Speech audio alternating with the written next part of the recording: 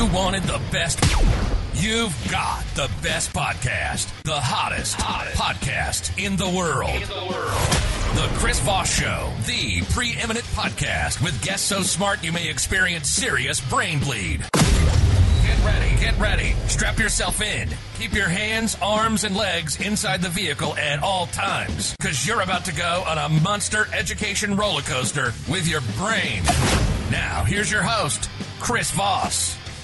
Hi, folks. Chris Voss here from thechrisvossshow.com, thechrisvossshow.com. Hey, we're coming here with a great podcast. We certainly appreciate you guys tuning in.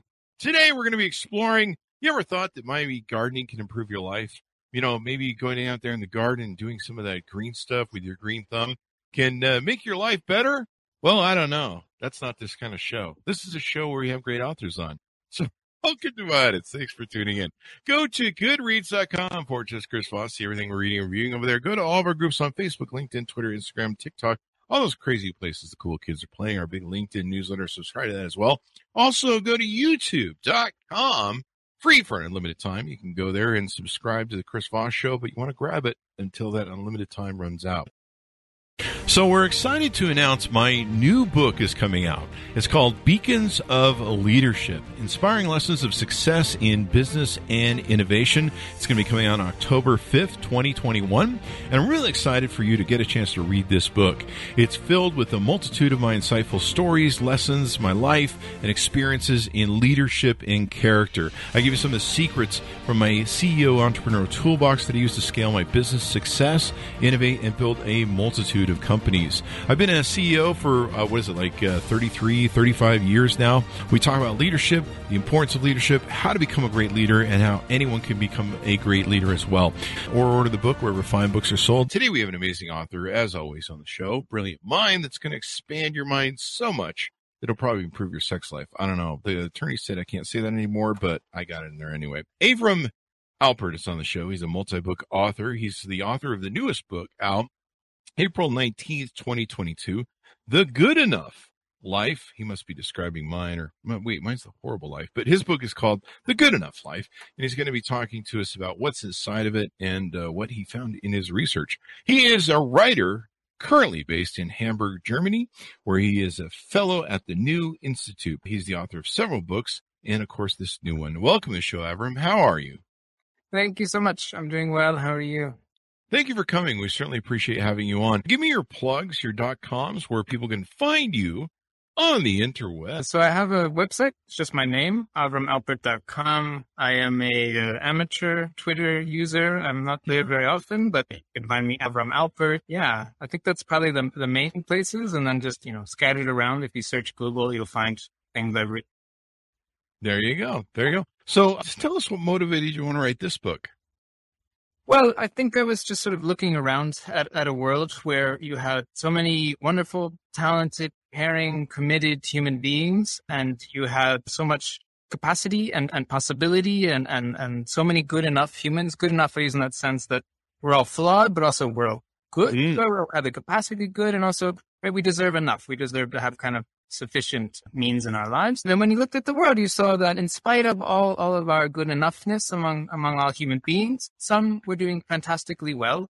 Some had more than they could ever use. And, billions of people were living in poverty, millions dying of hunger every year, millions dying of lack of access to healthcare. And I wanted to understand how it was that the way that we thought about life and its purpose might be contributing to that. Obviously, there are many factors, structural factors, economic, so on. But there's also just the way that we think about the world. And I think sometimes we sort of say, well, there's the most talented, there's the best, there's the greatest among us out there. And if we give them more, they'll make the rest of our lives better. We have a pull down vision of everything.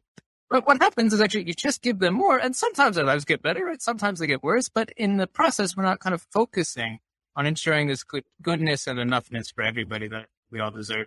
So I just wanted to explore that idea in the book. I look at it in how we kind of treat ourselves as individuals, how we think about our relationships, how we think about politics and society, and how we think about our relationship to nature. But it was really just a book to it's a plea for making a caring and decent world that really works, well for everyone, but not perfectly. Because life isn't perfect. What is the concept of good enough? Is that we need to kind of, I don't know if the right word here, some people might use the word settle. We live in a world, and you may address this in the book, we live in a world where, everybody lives their lives based upon what's on Instagram. I mean, there's people that are unemployed that and out of work and are probably unemployable actually at that point, who are, they go borrow some clothes, or I don't know, they go to the store and pick up clothes. I know there's some people that go on a date so they can take pictures at nice restaurants and they have no interest in the date. We live in this kind of Instagram world. The joke is that when the archivists dig us up years from now, they'll be like, wow, everyone was smiling in their society. It was really weird. They never frowned at all or cried. So is that kind of what you talk about in the book? So I don't deal so much with social media, though. I think for sure it is a force in our lives that really asks us to excel, right? Because you want to show that, okay, I was at the best restaurant, or I took the nicest picture, or look, I know the most famous person, or whatever. But there is also, I think there are potentials in social media, some of the kind of original things that attracted a lot of people to it, that it wasn't about what was amazing, right? It was about what was ordinary. You'd get to see your friends having a picnic together, and you'd sort of feel nice about that. And I think more and more it's become like, oh, my friend just, got this reward or whatever. We sort of try and show how good we are, as opposed to sharing these kind of just nice moments in our lives. But, the idea of good enough, settling has a couple of meanings too, right? Settling can mean this kind of, well, I settled, I didn't really want to take that job or whatever, but it was what was there. And that can happen, and that's part of life, that is some of our imperfection. But settling can also mean kind of having a solid base, right? Having a good, happy place. You're settled, you're feeling comfortable. I think it's more that sense that I'm interested in. Okay. Sorry, go ahead. No, I was just agreeing with you. Okay. So, one of the problems with the Instagram thing is people they never feel good enough. They're like, oh, I've got to keep up with the Joneses. I've got to keep up with Margie, and Margie's bought the latest, Rodeo Drive Hollywood bag, whatever you name your designer. I've got to go get that too. And it all has that FOMO effect, what we call the FOMO effect, the fear of missing out. It's like, oh, I've got to keep up with the Joneses. So is there a point where we just need to set that back then and say, maybe what I have right now is good enough? Or is it gratitude based at all? Yeah, some of it is part of dealing with FOMO is recognizing you're always going to be missing out, right? The nature of life is there are multiple possibilities, and you only have one you. You can only do one of them. And if you try and do too many things, right, you also miss out. And that is the origin of the phrase, right? Good enough comes from a psychiatrist named Donald Winnicott, who talked about the good enough mother, good enough parent, good enough caretaker. And the idea being that, when you have a child, probably, hopefully at some level, right, you want to be really good to that child. And in fact, sometimes you want to be too good to that child, right? You want to give them everything. You don't want them to experience pain. You don't have problems. And Winnicott's point was, when you do too much for your child, you actually start to take away. Yeah. Because you're taking away their understanding that life is flawed and can be difficult, and we can't get everything we want. And it's from that childhood experience, he thought, that we become creative, we become adaptable. And so it didn't mean that we should then, just be mean to our children and have them fail all the time, right? But that we should be good enough to them. Right? We should give them, love and care and affection, and we should provide them with material and emotional support. And so it's not, the good enough doesn't mean you settle for whatever it is. It doesn't mean just, okay, life is like terrible right now, but whatever, I guess, it's good enough. It's not going to try to, no, it really has to be both good and enough. And those metrics are things, we all define for ourselves, but they're, within some limits, right? There's a limited number of resources, limited number of attention. If we're taking too much for ourselves, we're keeping other people from having enough. So it's trying to get that balance right. That's good advice. Note to self, start being good to the kids. Now, yeah, I'm glad we did. If my father taught me, you just give daily beatings, whether they deserve it or not, just so they keep in line. And, CPS seems to have some sort of problem with it. Anyway, we do the jokes around here. Help us try and understand how to embrace the good enough. So I think there are ways to do it at different moments, right? And you can think about it for yourself. But one of the things that I think about some in the book is, how do you think about good enough in your relationships? Because I think one of the things you hear when you think good enough is you hear settling, right? Like I couldn't be with the person I really wanted to be with, so I'm settled and it's good enough. But I really wanted us to think, what would it mean not to chase the perfection, the perfect person who doesn't really exist, right? This is just not something we're complicated creatures. We're moody.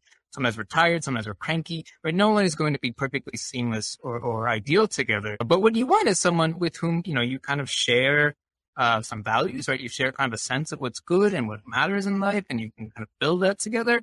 And also that you're enough for each other. You really are there to provide that kind of emotional support. You're caring.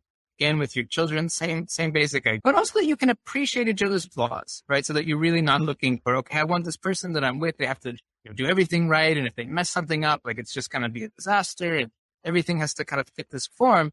You're going to drive yourself, your partner, right? You're going to kind of drive everyone crazy. So there has to be a threshold here, right? At which point it's abusive, right? It's not okay.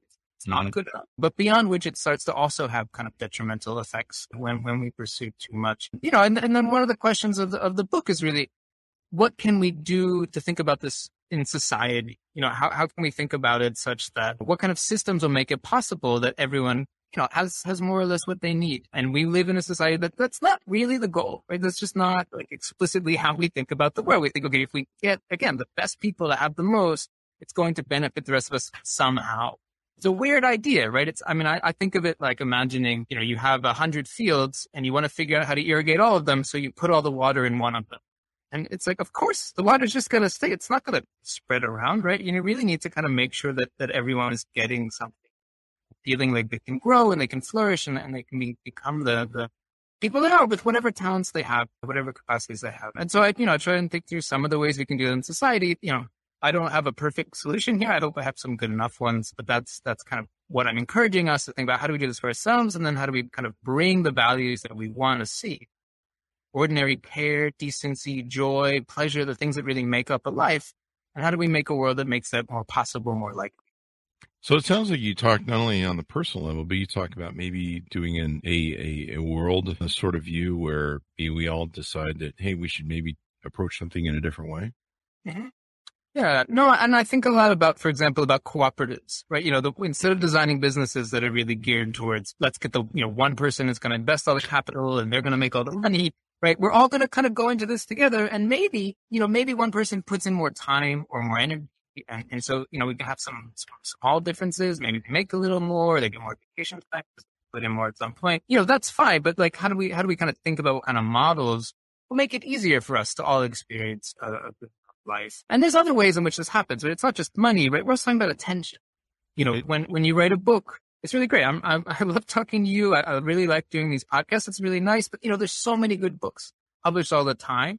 And sometimes what happens is one author, you see them on every show, they win every award. Is their book so much better than all the other books? Probably not. I'm sure it's always, usually quite excellent. It catches something, it has a good publicist. There's all sorts of ways of this play out. But when we soak up attention like that, right, we kind of lose out on some other ways of thinking or other ways of understanding the world. And so the hope is that if we think about how do we limit that kind of attention economy, right? How do we think about attention as a resource that needs to be shared? And so I try to talk about that as well in the book. So for example, one thing I'm really interested in is lotteries. So instead of having kind of selection committees who just kind of, this was the best book of the year and everyone else said it was the best book, so we'll say it too. You say, look, here's 100 amazing books that were written this year. There's no way to really, these aren't like things we can put on a scale. Let's put them all in, whatever ones really we think are beautiful and wonderful and well articulated, and see which one comes out. And we'll give that one the prize. Or we'll give all of them a prize. There's 100 best books this year. Go crazy. So I try and think through some of those. That sounds pretty interesting. It does, in the world that you're suggesting, does Instagram and Facebook and all the FOMO sort of apps still reign, or do we have to put those away? It's an interesting question because I don't go so much into it, and you might have a better answer for this than I do. But I did read some interesting studies recently. Happy to hear more about it. But Let's do. Yeah, like that some of the what happens on something like Instagram is very similar to what happens in the economy, which is that there are a few influencers, like a small percentage of Instagram, Twitter users, TikTok, whatever, like soak up the vast majority of likes, views. And again, right, we're having an attention economy that's really just showing kind of small parts of it, which is, sometimes that's nice, right? There's something kind of nice, like, oh, we all saw that same funny video, right? Charlie bit my finger, like everyone kind of saw it and we could kind of laugh about it. But then I had, right, what got what got left out in that process? What kind of other things got lost along the way? What kinds of cultures of iniquity or cultures of distrust? What kind of ways of feeling kind of jealous or angry, resentment? What kind of things are we building up in what appears to be pretty innocent, just sharing whatever? So I'm concerned about that. And I think if we don't think seriously about attention and its distribution, we'll have people feel really left out, really angry, and we'll see a lot of the kinds of problems we see today. Yeah, that kind of sounds like you describe, why we're having problems now. I mean, everybody seems more unhappy than ever before, and for some people, that happiness is the reflection that they get when they go on social media, and they're like, well, Bob's got a new car, I don't, and so I suck, and Bob's clearly winning at the new car game and life game, and so I'm going to be depressed and go drink a bottle of vodka. Or something, I don't know, whatever the thing is. I do that on Wednesdays. I really follow Bob, and Bob makes me depressed all the time because Bob doesn't drink vodka evidently on Wednesdays. But no, I'm just kidding. So it's a great way to get in touch with knowing if we're living the good life, the good enough life, and balancing, in our mind, like, hey, it's okay that maybe Bob has got the new car. Yeah, I mean, I think a couple of things, and again, some of it's going to be what you can do individually, and some of it will be, what you do in terms of how you think about the world you want to live in, your politics, your social arrangements.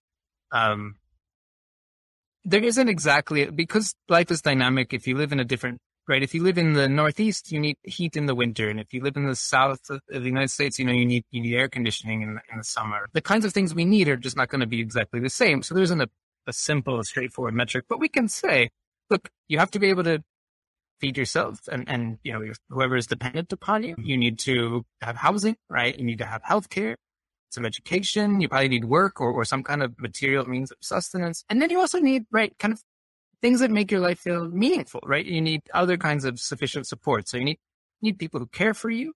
I think you need to be able to care for other people, right? Part of what makes life feel meaningful is that people also depend on you and you can be part of that. You need to have something that makes you feel fulfilled, whatever that might be. And I mean, if something that makes you feel fulfilled is making other people feel terrible, then we need to talk about that. But assuming that your fulfillment comes from your pursuit of your passions and your interests. What if my fulfillment is making other people feel terrible? I mean, then I think we need to sort of say maybe that's not a good enough thing. I mean, it makes me feel good enough. I mean, isn't that? But it's exactly what you said too before, right? So it makes you feel good enough one time, but then not the next time. And, yeah. No, it's a bit who I'm making feel bad. Yeah, no, I feel really bad now, Chris. I don't know. I think I need to see a psychiatrist for narcissism or something. I don't know. No, I think, assuming, right, that there are pathologies that we have and there are ways that we act cruelly, sometimes knowingly and sometimes not. And those are things that will make our lives not be good enough, right? Because we'll constantly be in conflict with other people. We'll feel in conflict with and working those through is something that provides that kind of goodness. So, if you're finding that you're kind of feeling like, well, this person has like this kind of shiny object that I want, you can look back at yourself. Well, do I have what I need? Do I have do I have meaning? Do I have decency? Do I have purpose? Do I have all these things in my life? And if the answer is, and you have enough to get by, like if the answer to that is yes, then it doesn't particularly matter. If though, right, we're looking at, say, the boss of the company has, a helicopter and he's paying you $5.15 an hour and you can't afford to eat, then we're not talking about jealousy, right? We're talking about a political problem. We're talking about someone who's really exploited. And so that needs to be discussed and addressed. So it's the difference between, the kind of minor, some people have more material objects, whatever, within a certain range. I don't think it's necessarily a problem. But when it is, right, that other person has that thing because you are being impoverished, right? You're doing the labor, but someone else is. That's when I think it becomes a different kind of concern. There you go. So, note to self, to be good enough, stop exploiting other people, Chris. It's a great idea. Damn it. I have so much fun, and that's actually my good enough, but I excel at that one. There you go. What are some other aspects that you think you should tease out in the book that people, I think, will find? One of the things I think that's really important is that we are, of course, natural beings. We require an environment to sustain us. We don't live in a void. We need food. We need water. We need clean air. So our environment is good enough to sustain life, right? The natural world is not perfect. It's not endless. It can't just take everything we throw at it as much as it would be nice if that were the case. It has its own limits and thresholds and conditions that, right, we are pushing drastically, not just in terms of carbon emissions, but in terms of biodiversity loss, in terms of the regeneration of natural resource, water, trees, minerals. We are putting too much, kind of particular substances, nitrogen, phosphorus into the soils. And all of this is having, potentially catastrophic effects. And we've already seen some of these, right, with changes, weather pattern, droughts, fires. And so, right, remembering that good enough isn't just about our own lives, but right, the lives of the world around us and developing an appreciation. Again, I think one of the things we sometimes think, or I've seen people say about climate change is that, well, the earth is so big, like it's just so vast and the heavens are endless. Like there's no way that this is what's going on. But it is, right? This is just not a perfect system. It was not designed for this. It wasn't designed at all, but it wasn't made in this particular way. And so we need to respect and care for that. So that's, the kind of end of the book deals with those questions. And again, one of the things I think we see when people are cognizant of this issue, though, is they say, well, what we really need to do is get the smartest people together and we'll have them invent these technical contraptions and these amazing tech devices. They're going to suck the carbon out of the air. They're going to come with these new kinds of electricity. And we absolutely need and have many amazing technological inventions and innovations. And I think that's wonderful. But that is also not really enough, right? There are just limits to how much we consume and take without thinking about regenerative processes. So I think the Earth's ability to sustain human life is amazing. I mean, we're doing it with 8% so far. Wild, yeah, so far. But exactly like you said, right? It's so far, and so we're not going to get some kind of quick technological fix, right? We really need to invest in all of us, and again, we need to make these situations that are good enough for everybody. So it's not, people talk about a just transition, right? That it's not just that, okay, if you work, the real genuine people, right? Whose lives are dependent on cutting down trees or farming with pesticides or oil extraction, right? We need to think about how these people can really transition into something that is more sustainable, more renewable. It's not about throwing some people or some industries under the bus. It's, how do we do this all together? You may lose your 16th home in Las Vegas. Damn it. Or whatever, but yeah, exactly. Sorry, Chris. We're going to, you're losing your 16th house. Down to 15 again. Yeah, but look, you'll be able to breathe the air. I think it's a good deal. Breathing 16. So this is pretty insightful. And, I think it's time where we used to live in a world where it was good enough. We had the good enough boyfriend or girlfriend. We had the good enough, I'm at 54, I've been single all my life and I date and I see these lists that people make when they date. I want this and I want that and I want this. And, some people have 100 items on their list of what they're looking for, as if you can order people out of a freaking catalog, which you can't. Last time I checked, unless you order a Russian bride, then you can maybe get that out of a catalog, but that's probably going to not end well. That's probably not going to end well. They usually don't. But although I don't know, I can't say that. I don't know that as a fact. It could be somebody trafficking. I think we do want another point. That's true. Yeah, we don't want to get into human trafficking, but I think some of the bride's legal. I don't know. Well, anyway, we do the jokes. People want to do things. That's fine, but if they're being forced into it, it's very dangerous. We do the jokes around here, people. That's what we do. We set up weird scenarios. So, we used to be a good enough society. People would start relationships with somebody. I always meet these people and they're like, I want that love affair of that old couple that's 100 years old. They're holding hands, walking in the park.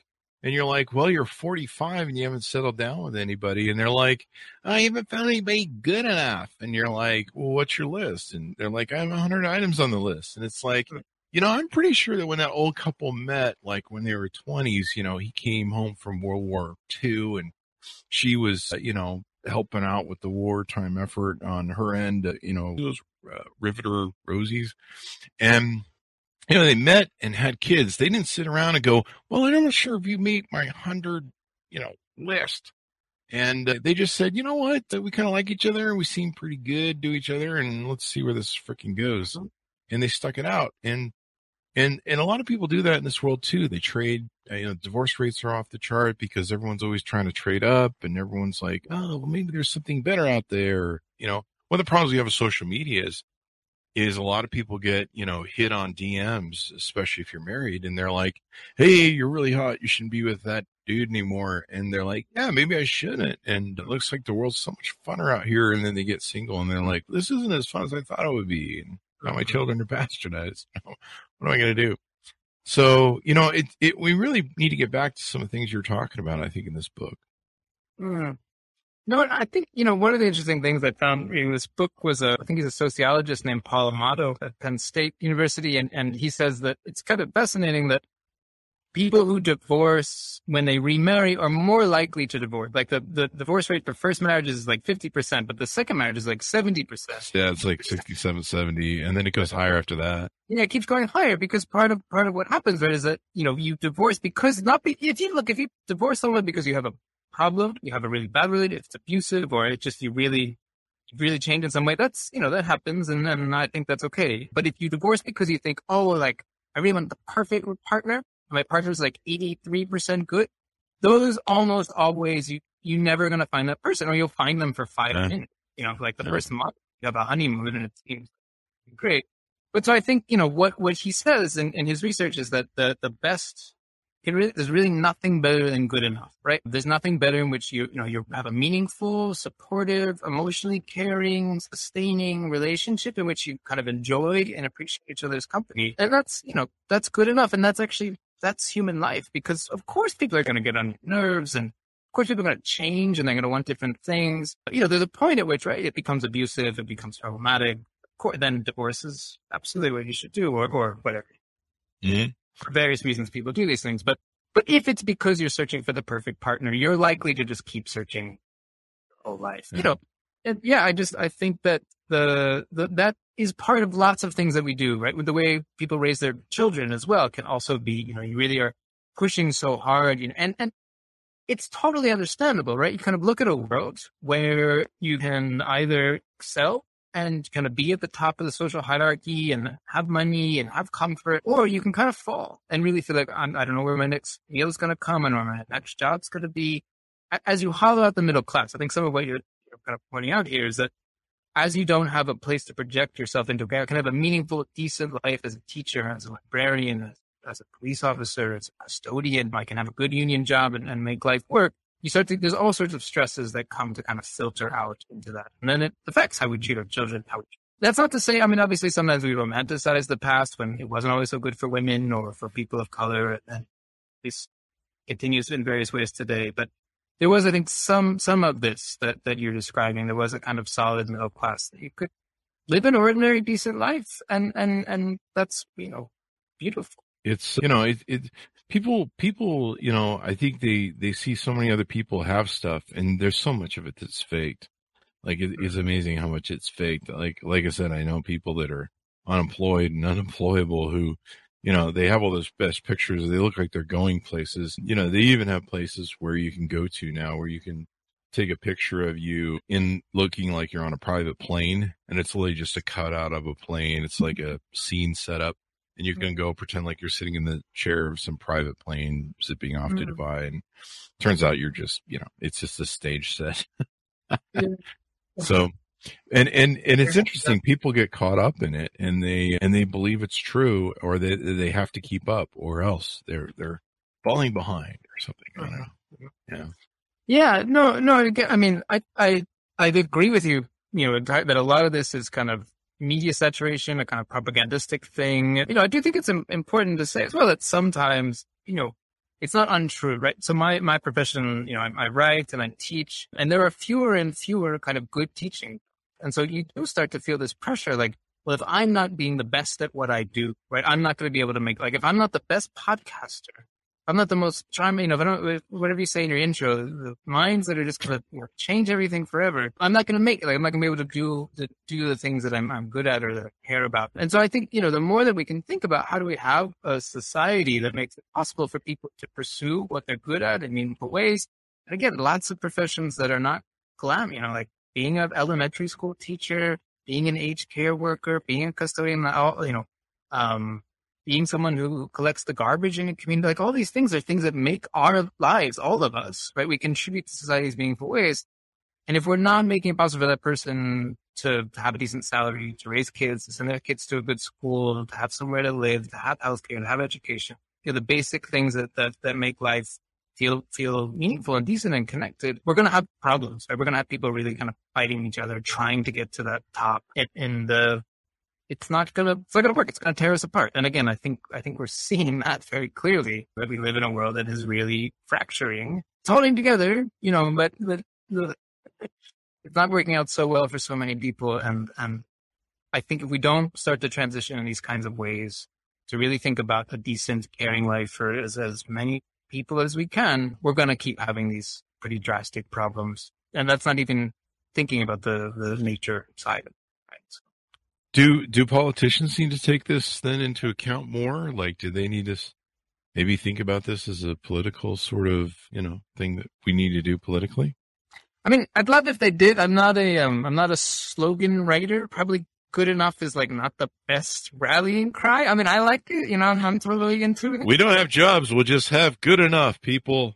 Yeah. It'll just be a TV dinner on every table instead of turkey or something. Maybe a little, TV dinners are the plastic. It's a ecological disaster. But, I don't know what the best way to phrase it, what that sounds like, as someone who's trying to think about this kind of philosophically. As a writer, I found the Winnicott's phrase really resonated with me, and I was happy to use it and play with it. For a slogan, I don't know, but I do think the basic idea, right? What should we do as a society? It's not about us finding like the best, the most talented and giving them everything and like hoping they work everything out for us. It's about all of us being involved and living these kind of decent lives and appreciating that there's some struggle in that. And there's going to be some difficulty in that, but we're going to be in it together and actually together, not this, like, we're in it together, but I'm on my private plane or whatever. We're in it together, but I'm on a giant yacht. No, we're actually in this together because we all are contributing and caring about each other. And that's our focus as a society. So I'd love to have that be the political rhetoric instead of this kind of divide and conquer rhetoric that we so much. Which is really about, like you are the deserving ones and other people are not. And it'd be much more beautiful to really hear, no, look, we this is what it means to be human is we all kind of care about each other, helping each other. So I'd love that. If you or someone else comes up with like the perfect political message for this, that'd be great. I'm happy if people want to run with good enough, that's great, but there has to be something to carry that message of decency, care, material well-being for all of us, and knowing that again, it's never going to be better than good. Like we're going to have to deal with it.